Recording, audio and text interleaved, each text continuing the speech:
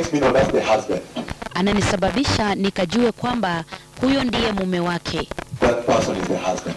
Mtu huyo ni mume wake. And he says, na anasema he has removed his wife, amemuondoa mke wake, but she's covered with bed sheets or some sheets. Na amefunikwa na shiti za kulalia.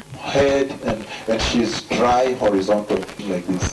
Kichwa na amekauka, amelala kama amenyoroka namna hii. She is dead. Amekufa. He makes me know that's the husband. Ananisababisha nikajue kwamba huyo ni mume wake. There are people there. That's the husband.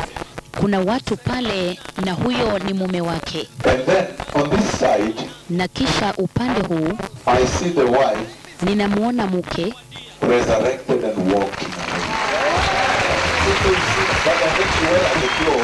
akiwa amefufuliwa na anatembea kwenda zake na anavaa nguo fulani. The clothes she wears is actually it's more of a long skirt. I see that kind of skirt now. Nguo anayovaa ninaona ni aina ya sketi mrefu, aina ya sketi kama hiyo. Sasa she's wearing, amevaa. I see that situation, but when you say people ran away because they smell, ninaona hali hiyo, lakini watu walitoroka kwa sababu ya uvundo. She was smelling. Alikuwa ananuka. So something tells me that we are heading into a territory. Kwa hivyo kitu kinaniambia kwamba tunaelekea katika maeneo fulani. So don't say to yourself, na hivyo basi msijiambie that we have seen it all, we have received everything. No. Ya kwamba tumeyaona yote, tumepokea kila kitu. The Lord does not have a ceiling for this revival.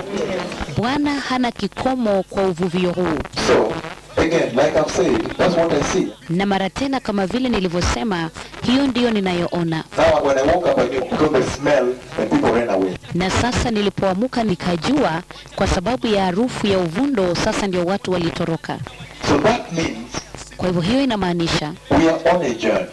Tuko kwa safari. And the better we prepare ourselves, na muhimu tunavyojitayarisha and open up to receive everything and anything from the Lord, na kujifungua kupokea chochote na kila kitu kutoka kwa Bwana, the greater this revival will be, the greater the things your eyes will behold. Ndivyo zaidi mkubwa zaidi utakavyokuwa huvu vio, na ndivyo zaidi mambo mtakayoshuhudia kwa macho yenu. Hallelujah.